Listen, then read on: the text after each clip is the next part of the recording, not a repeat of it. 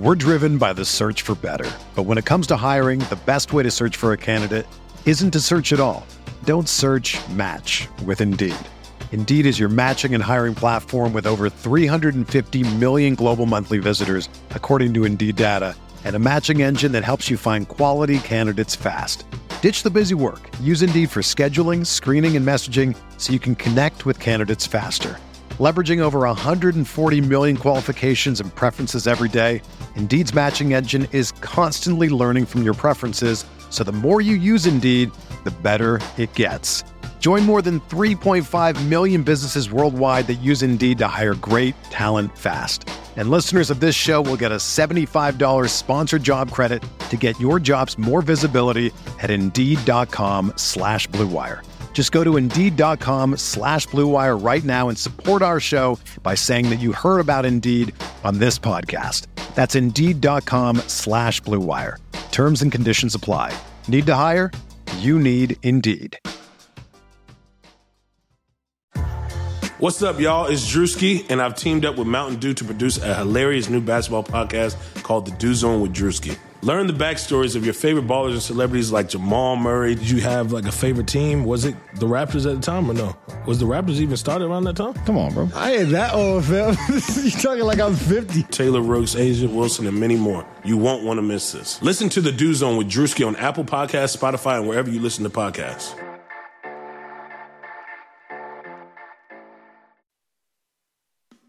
Hi, this is Jermaine O'Neal, and you're listening to Setting the Pace on PacersTalk.net.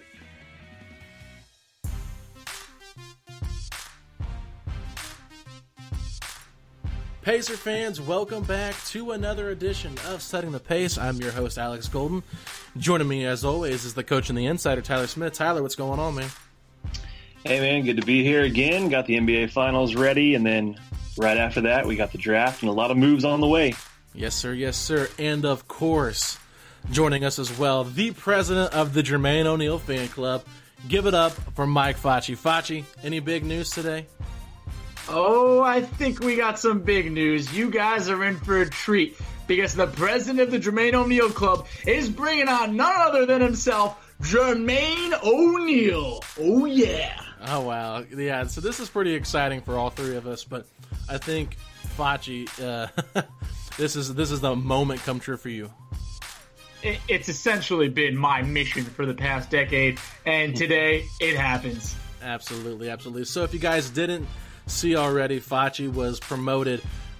His picture was used as a promotion for the Big Three to entice Pacer fans to come see Jermaine O'Neal in Indianapolis when the Big Three is here.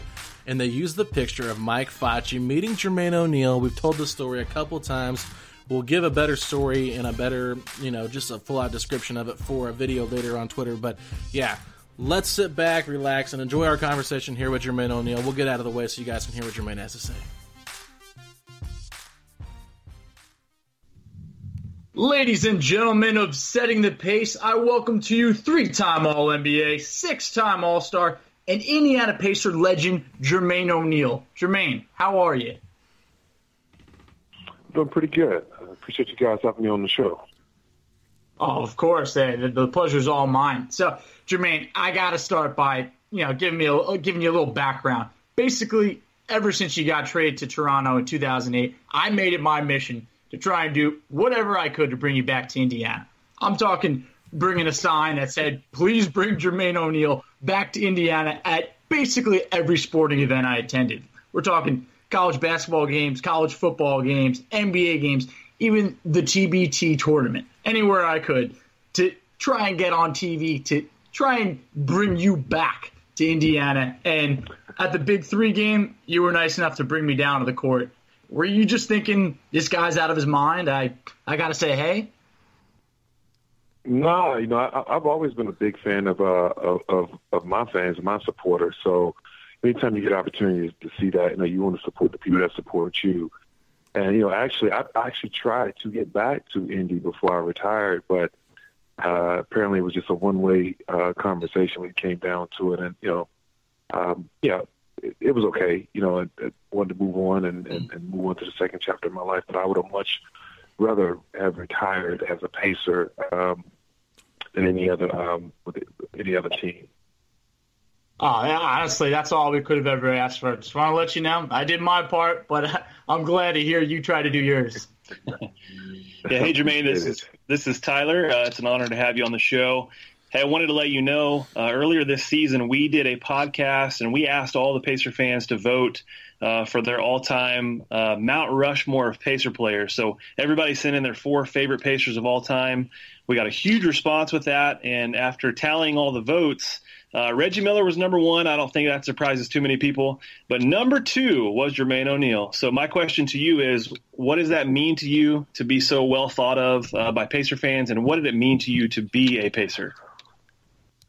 Man, I can go anywhere in the world right now. I was just in China in October, and, I only see one jersey with my name on it that says Pacer on the front. People always recognize me as a Pacer. I was given the opportunity to grow as a teenager, to a young man, and have an opportunity to grow in the city of Indianapolis and in the state of Indiana, and I couldn't have been putting anywhere better than Indiana, and it taught me a lot. The love and support has been unconditional. I was just there 2 weeks ago for the Nike event, and it's just amazing. I was walking down the street downtown going actually bowling at Lunch Bowl, and it just love the support that I get year in and year out. But, every time I come back, it never gets old, fellas. It really doesn't. And I appreciate that support. I appreciate people supported me throughout my career there, supported me to this very day in my second chapter. So, Jermaine, this is Alex Golden here, and I want to talk a little bit about you coming into the NBA. So after Kevin Garnett sort of paved the way to make the jump from high school to the pros, you enter the draft and become the youngest player ever drafted at 17 years old and the youngest to ever appear in a game shortly after your 18th birthday. It is believed that in the next 2 to 3 years, that players will be able to make that jump from high school to the NBA again. Having done it yourself, would you advise that? I think everybody should have the opportunity to do so. I also do believe that the opportunity isn't for everybody. I was truly blessed to go to a situation out in Portland, Oregon, with the Portland Trailblazers, who was prepared for a 17-year-old teenager out of high school from Columbia, South Carolina.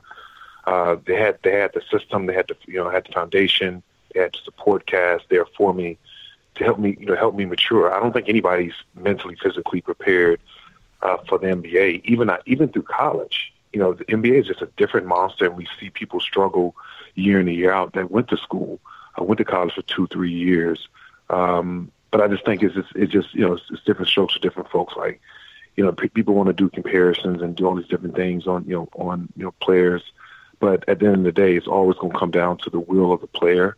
What's the reasoning for the player wanting to be in the NBA? Is it just for money? Is it just for people liking you? Is it for the love of the game, where you set goals for yourself? And you typically tend to see that, whether it's a high school player or a pro player. And it's such a coincidence that R.J. Hampton, who just went to is going to Australia, actually came from I was just coaching him. He just came from our organization. Wow. So he reclassed up, and so it's kind of it's very close proximity, and I've had a lot of conversations, with the family and then with him, just about my perspective. But again, he has his own plans, he has his own will, and I think the opportunity should be there for anybody that wants to come out. It is going to be very interesting to see what happens at RJ. That could kind of change the landscape moving forward, at least for the next few years. But, you touched on basically when you came to Portland, there was a ton of veterans over there. Playing time was a bit hard to come by. But when you came over to the Pacers, you hit the ground running. I mean, immediately set a franchise blocks record. You followed up by winning Most Improved Player of the Year, earning your first All-Star bid. I mean, what was that moment like? Were you thinking, whew, it's about time, or was it a humbling experience having waited? I came over incredibly angry, and that's just the truth. I felt like my first 2 years, my first year I wasn't really ready to compete. My second year I was getting there. Third year for sure, ready to compete. Fourth year I was ready to be a starter, just physically based off what I was doing in practice against a lot of those guys, and those are just some phenomenal talent. And I just felt like I was being looked over And I just remember the first day I got to Indianapolis, and I was at Champs downtown. And I remember walking in there, and it was like, I know it was a tough situation coming into a team just came off the finals, and it was just like, I remember hearing the woman she was like, that's the guy that they traded, Dale Davis for. And it was almost in a negative way. And I was like, okay, let me take my time and just show these people, what I'm about, and just my talent level. And, thankfully for me, I was able to go to a team, an organization that understood what I can do. I was able to play with a all-time great, Reggie Miller, who really made it really easy for me to transition. I remember the first day, talking to him, he said, look, kid, I'm going to let you be whatever you want to be. He said, as long as you work hard, I'm going to step back and I'm going to let you grow into your position. And that meant a lot to me, because I grew up watching Reggie, and obviously Reggie is one of the all-time greats, best pacer ever. And to get that conversation from a guy like him just meant a lot, and it made it easier for me to go in and really, try to prove myself. Yeah, that's awesome. Yeah, I remember when the trade happened, I had an uncle who was a huge fan, and he sent me a text message, and he said there's a guy that's going to take the Pacers in the city by storm this year, and his name's Jermaine O'Neal. And so from that point on, I was really excited, and that's definitely what happened. So a lot of great memories there. Hey, I want to get your thoughts on the Pacers offseason. I don't know how much you were able to watch of them this past season, but it's a really important summer for the franchise. What are your thoughts on maybe some things you think the Pacers should do? Is it possible to get a free agent here? Should they look to maybe bring a lot of the guys back? Should they make a big splash? What are your thoughts on all that? Well, getting Oladipo back is going to be big, and hopefully he can come back, really healthy. He had a just tremendous year up until he got injured. I think they have great coaching already. I think he should be up for Coach of the Year, considering all the injuries that they had. You almost, I don't know how far they are from the Raptors and some other better Milwaukee's, because we haven't had a chance to see that full scenario with Oladipo being healthy. I think they're close. The question is, do you go all in? And you typically have to go all in and making a big splash if you're talking about winning a championship. If you don't, then you kind of sit, kind of second tier. And I'm not sure what the management thought process is about it. Are they willing to wait for some of the younger guys to get better? I think you have a great nucleus of young guys, so that can actually work as well. But who knows? I mean, I don't know what the thought process with that, but I know they're not far. It's going to be very exciting to see. This is a huge offseason for the Pacers, but when you talk about winning a championship, 2003 to 2004, after a few first-round exits, the Pacers put it all together. They win 61 games, the most in the league and a franchise record. You're an MVP candidate, met as Defensive Player of the Year, but the Pacers get upset by one of the better defensive teams this generation, the Detroit Pistons. Do you think that the best team truly won that year, or was it the Pacers that kind of came up a little bit short and should have been there? I think the best team won. They had the most talent, no, but they had the better team. We did come up short, and one of those things that we knew coming back into the year, really the brawl year, where guys got together early. We were together in the summertime and said, "Hey, look, we know what this feeling is. We didn't like our taste after we lost against Detroit in the Eastern Conference Finals. This is our year." And I think that's probably the year after is the one that probably really hurt the most, to be honest. We won those 60 plus games that year based off just raw talent. I mean, just raw talent and just, the aggressive mindset. But we knew coming back the next year that we not only did we have the talent, but we had the knowledge to go win it. And obviously, we know what happened after that.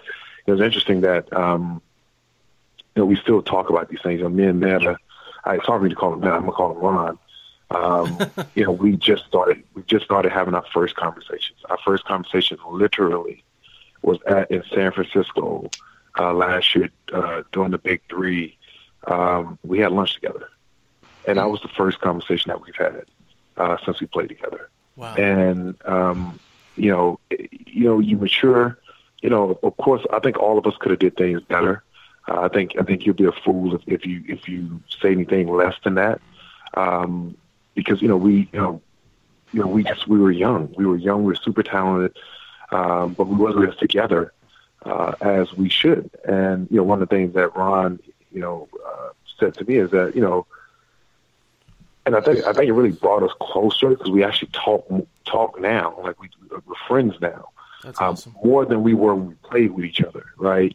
And I don't look at championships at the end of the day that will determine who we are as people. Sitting and listening to the things that he said, his documentary. I was actually part of his documentary as well.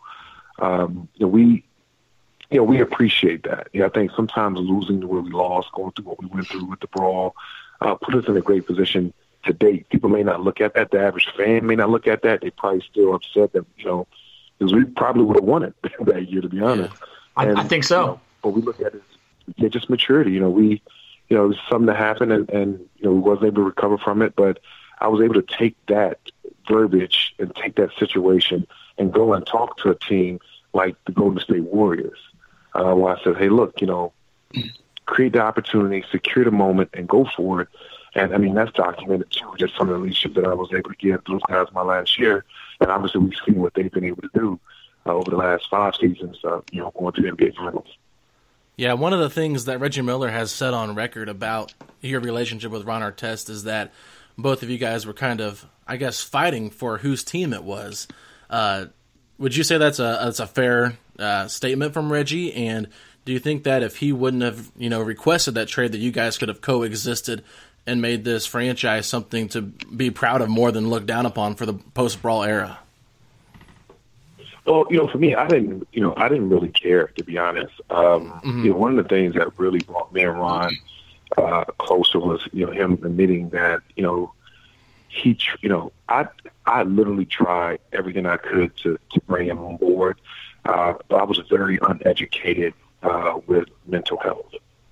And, that's why I'm so proud of him now, because I didn't know what he was going through. All I knew, he had a psychiatrist that, that traveled with the team, was always on the team. I knew he was on medication. But you don't really know that until you really dig deeper into it. And if I knew what I knew now back then, things would have been much, much different. I think, not understanding that and him not really understanding, really anybody else on the team but himself at the time, it created a divide. And that's why when you ask me, did the right team win? Yeah, the right team won, because Detroit was a better overall team, not talent-wise, but together-wise. And, that was one of the biggest regrets that I can probably look back to date and say, look, I thought we were going to have many years to go compete at this thing, and we didn't. Literally, when it happened, everything was over. It literally just, from coaching changes to injuries to trades. Nothing's guaranteed, but I didn't really have a problem. I thought it was our team. I thought it was the city's team. I was already, through my shoe deals and all that other stuff. People knew who I was, so it didn't really matter, who they promoted as long as we won. Jermaine, as you touched on, how just in a blink of an eye, kind of all just the championship aspirations kind of went away. Post Malice at the Palace, a few down years for the team, unfortunate injuries, the business side of things come into play. And the Pacers, unfortunately, they make a tough decision, and they trade you to Toronto. I'm going to be honest, I was very upset. But what was the experience and transition like for you? From Indy to Toronto? Yeah. Well, it was an emotional one. It was an emotional one. It's always hard saying goodbye to something that you've been a part of for so long, to a community that you've been very invested into, to a community that's been very invested into you. And that was tough. That was tough for me. And, you go to different environments, obviously going to a whole different country is different within itself. And taking my family, have my family as well. but I never really had a relationship. And honestly, Portland was a great relationship. It was like that was kind of a family too as well for me. But it was nothing else quite like Indianapolis for me. And I never had that connection. I never recovered that connection to a city because I was always kind of looking back at, I missed that moment. And even when I had, it's interesting because I had an opportunity to go back to Golden State 2 straight years. They asked me to come back 2 straight years after I retired. And I just didn't, I felt like the moment was over. I felt like I needed to do something different. And part of me, was always still back in Indy. Wow, I would have loved to have seen that. Yeah, hey, J.O., speaking of those 2 teams, the finals are set starting tonight, and you had a chance, obviously, to play for both of those teams. Who are you, if you don't mind me asking, who are you pulling for, and who do you predict to win this series? Do the Raptors have a chance to take down the champs? I'm gonna be honest. I know Kyle Lowry from Vegas. We all trained out of Impact out there when I was living out of Vegas. But Golden State is a very unique team, very unique organization as well. Those guys work incredibly hard, and you talk about being selfless. Every time you come to practice, every time you come to the games. Those guys are really, if it was like a picture in the definition, in the dictionary for that word, selfless, you would see that the team should be under that definition. They talk the right way. They prepare for the moment. They're unafraid of the moment. I do believe that, Toronto, they went 6 games basically loading up on one player. Where now, if you can't do that, if you turn your head, that guy that was just sitting in that corner on that wing won't be there. All right, so I think they're going to struggle a little bit early, with Golden State. I think Golden State wins at 5. Because I just think that they just play differently, and it's very difficult to guard. I think they are trying to prove something with KD being out now, which is a dangerous thing for Toronto. Now, I want to ask you something here about Kawhi Leonard, who, kind of is one of the focal points of this new player empowerment that we've been seeing in the NBA. Paul George requested a trade from the Pacers, said he wasn't going to resign. So OKC, a small market, took a gamble on Paul George, and he got, he resigned last season in the offseason. Toronto was hoping that getting to the finals will entice Kawhi Leonard to resign, and if he does that mean a small market team, maybe like an Indiana, should go after a big name free agent or a big name player that has said he won't resign with that team? I guess you could use Anthony Davis as an example. I know that that's probably a long shot for the Pacers, but if another player does do that, is this something that small markets should be looking at, hoping that a winning culture can change a player's mind? Honestly, I think any market has to do that now. I mean, when you think about it, you have to go all in. Philadelphia really went all in, and it was a big market. And they brought in people that were going to be free agents. So they brought in multiple people. They traded draft picks and everything. I go through that, that Haymaker, it did not work. But, you still have to almost do that just to have an opportunity to compete, to get to the NBA Finals. Again, from a financial standpoint, it's really the temperature of the owner. If that's something they want to do. But, if you look at the history of teams that have won, almost all of them have been overshadowed here. Mm-hmm. Almost all of them. So I think you have to actually spend. You have to spend the money to get the quality players in there to go win the championship. Now, if you're building it from the ground floor up and doing it from the draft, and I think that's a different philosophy. But I think I don't know why a top free agent would want to go to Indianapolis. It's a great place to play. It's almost like a college town with great support. So we'll see. We'll see what happens this summer.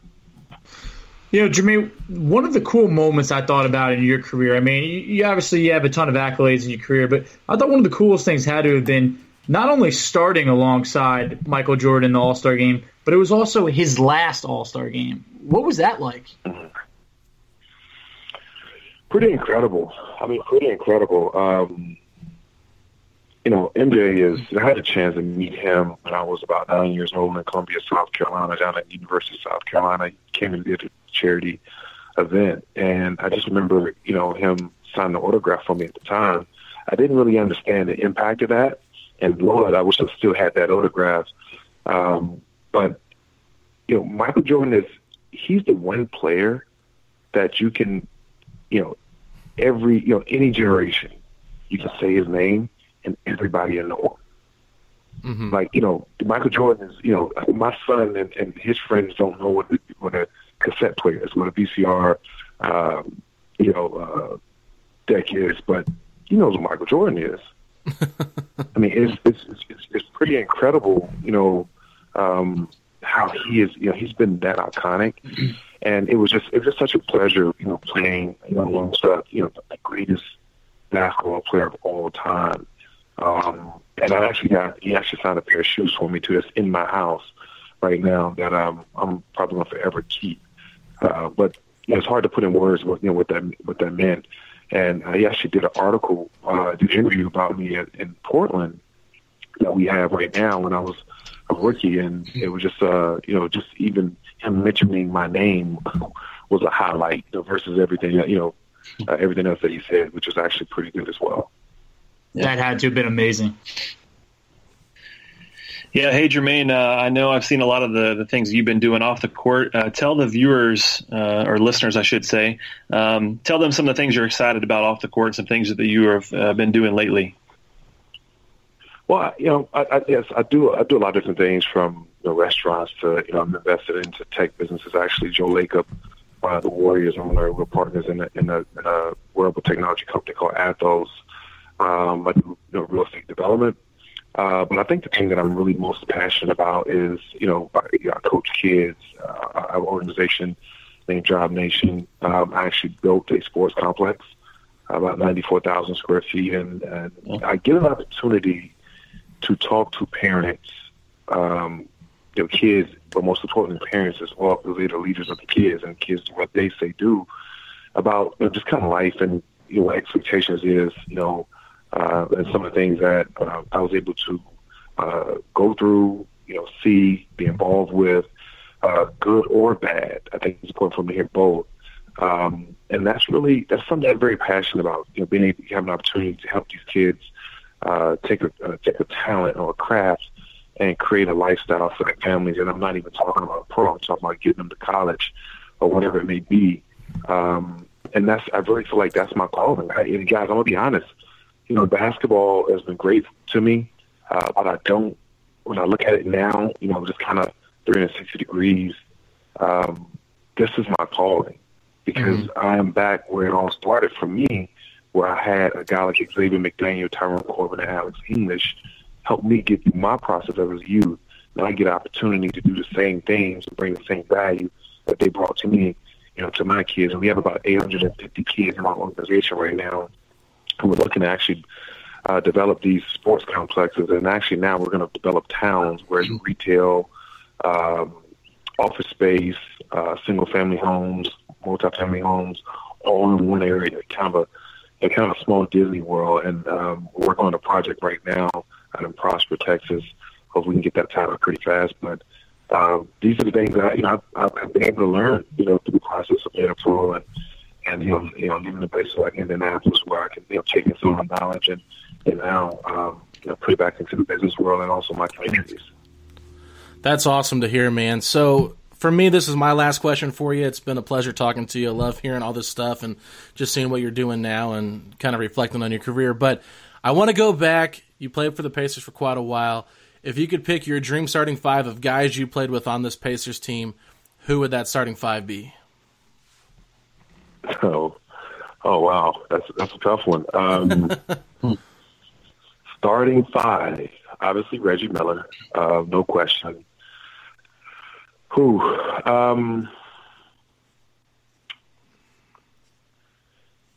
a tough one. I mean, man, I'll probably go Steven Jackson, just because he's just incredibly tough and incredibly durable too as well. Danny Granger, we'll probably put Danny at the point guard position, just because I know I'm going to put too many forwards in this. Hey, positionless basketball is where it's at. Yeah, absolutely. So 3, let me see. I go Ron Artest, and then Mark Jackson. Awesome. Yeah, I was wondering if you're going to throw Jeff Foster in there just to foul some people. You know what? I was going to put Feisty in there. I did not play with Mark, but I just put him in there because he's one of the best point guards that India's had. But if I couldn't put him, I would put Jeff, because then I can slide back to the 4 and I have to play the 5. Yeah, there we go. I like it. I was going to say, because I remember Mark Jackson, I think, was out like just right before you came in. But you got to show some love to Mark Jackson. But little comparison. You're part of that 1996 draft class, one of the deepest and most amazing draft classes in NBA history. Featured future NBAs, MVPs, All-Stars like Kobe Bryant, Allen Iverson, Steve Nash, and many others. How do you think it stacks up to the 2003 draft class of LeBron, Carmelo, Wade, Bosh? I think it's top heavy. I mean, I think 2003 is top heavy. When you look at it, I mean, you got guys like Ben Wallace and go second round, right? And people don't realize he was in that draft too as well. You have Peja Fisher and then Peja Stojakovic, Stephon Marbury. Stephon. I think just from a depth standpoint, there's only one other draft class that had that type of depth, and I would say that was probably 84. It was 84. Yep. 84, yeah. That was the serious one. I mean, that was really serious. But 2003 obviously had some great players, but after you get past Bosh, Wade, I think Wade was in that draft, Carmelo, LeBron, honestly. I don't know where you go from there. Yeah, it's more like that's really a question. I don't even know at that point. Yeah, you're looking at like Kirk Heinrich, Chris Kaman. So I think that that 96 draft class, it's just beyond deep. You could field a full roster out of it of basically just all-stars. Yeah, I mean Ray Allen, Marcus Camby, Eric Dampier. Eric Dampier, Antoine Walker, Kerry Kills. I mean, just the guys that were coming out of school. It was. I remember sitting home after I made myself eligible for the draft, because back then you couldn't. Once you made yourself eligible, you basically forfeited your college eligibility. And I remember just sitting there, and every other day after that, somebody else announced. I was like, "Holy hell!" I made this thing. I could fall out of the first round, and I was truly blessed to get drafted. I got the phone call that I was projected to go between 10th and 17th. It wouldn't fall past 17th, and I was just blessed enough to get an opportunity to go to Portland. That must have been so hard to watch those guys just like Kobe Bryant out of high school while you're waiting your turn in Portland, but it all paid off. And Jermaine, while I haven't seen it formally in writing or anything, and people assume it, is it safe to say that you are retired from the NBA? What's interesting? I don't know if the NBA knows I'm retired, because I don't think they do. When I actually went to the union and said, "Hey, what are the papers that we supposed to file?" And they said, "There's no papers." And I was like, "Wait, there's no papers to file for retirement?" And they said, "No, just say you're retired." And I was like, "Oh wow." So then I asked a couple other guys. They said they didn't sign any papers. So I don't. I guess you just say, "Hey, I'm done playing," which is very interesting considering as big of a business as the NBA is. But I don't know if you guys find out something differently. Please let me know. Well, hey, if you ever wanted to retire on Setting the Pace, we will give you the platform. But if you're not retired, then I'll keep the hope alive that one day you're coming back to the Pacers, and that's all we can do. I definitely appreciate it. Hey, thanks a lot, Jermaine. It's been an honor having you on the show. I can't thank you enough. Yep, thanks, Jermaine. We really appreciate it, man. Well, I got to tell you guys, too, now, again, I'm going to be back in town June 23rd. One last time playing over at the arena. I know it's like the Sequel Fieldhouse now. I ain't sure. It's Bankers Life. Bankers Life. There you go, Bankers Life. And I get an opportunity to take the court one more time, one last time with Steven Jackson and, compete against him. I think the Big Three is just a phenomenal league. I would highly recommend that, if you're in Indianapolis or anywhere around Indianapolis, please come out and check this out. These guys they're really competing. Obviously, the league has even gotten younger. They do a great job on entertainment. I think this is kind of the next wave. I mean, you see guys like Joe Johnson, and just a ton of guys, Big Baby. I mean, just Breadman. I mean, it's a ton of guys, Nate Robinson, Jason Richardson, Amari Stoudemire, Steven Jackson, there's just a ton of guys that are playing. But it's also great basketball to watch. And it's half court. It's in the summertime, and guys are really, really competing at a high level. So check it out. I could say I've been there. I loved it, and I think that you guys are off to some great things. Season 3 is going to be even bigger. Last question: is Tri-State winning it all this year? Yeah, we should have won it last year. We got a terrible whistle. We got a terrible whistle in Dallas. But I think we're better this year. We got guys like Amari, who's been playing literally since we lost last year overseas. We picked up Jason Richardson. Obviously, I don't know for people that's not familiar with him, played with Golden State for quite a while. Slam champion. Nate Robinson, Bonzi Wells, a native from Indiana. So we have a really good team. I think we have a great leader in Dr. J as well. But I think this year's our year. I think it is. Jermaine, the pleasure's been all ours. Thanks a lot. Thanks for having me. Alrighty, folks, there you heard it. Jermaine O'Neal on Setting the Pace. You can check him out live at Bankers Life Fieldhouse June 23rd with the Big Three. Get to see Jermaine O'Neal one more time inside an arena here in Indianapolis. Make sure you follow us on Twitter at Setting the Pace 3. You can also subscribe to our podcast on Apple Podcasts as well. Hope you guys have been enjoying the recent podcasts that we have coming out, and we look forward to talking to y'all again soon. Thanks again for listening, and we'll talk to you later. Peace out, Pacer Nation.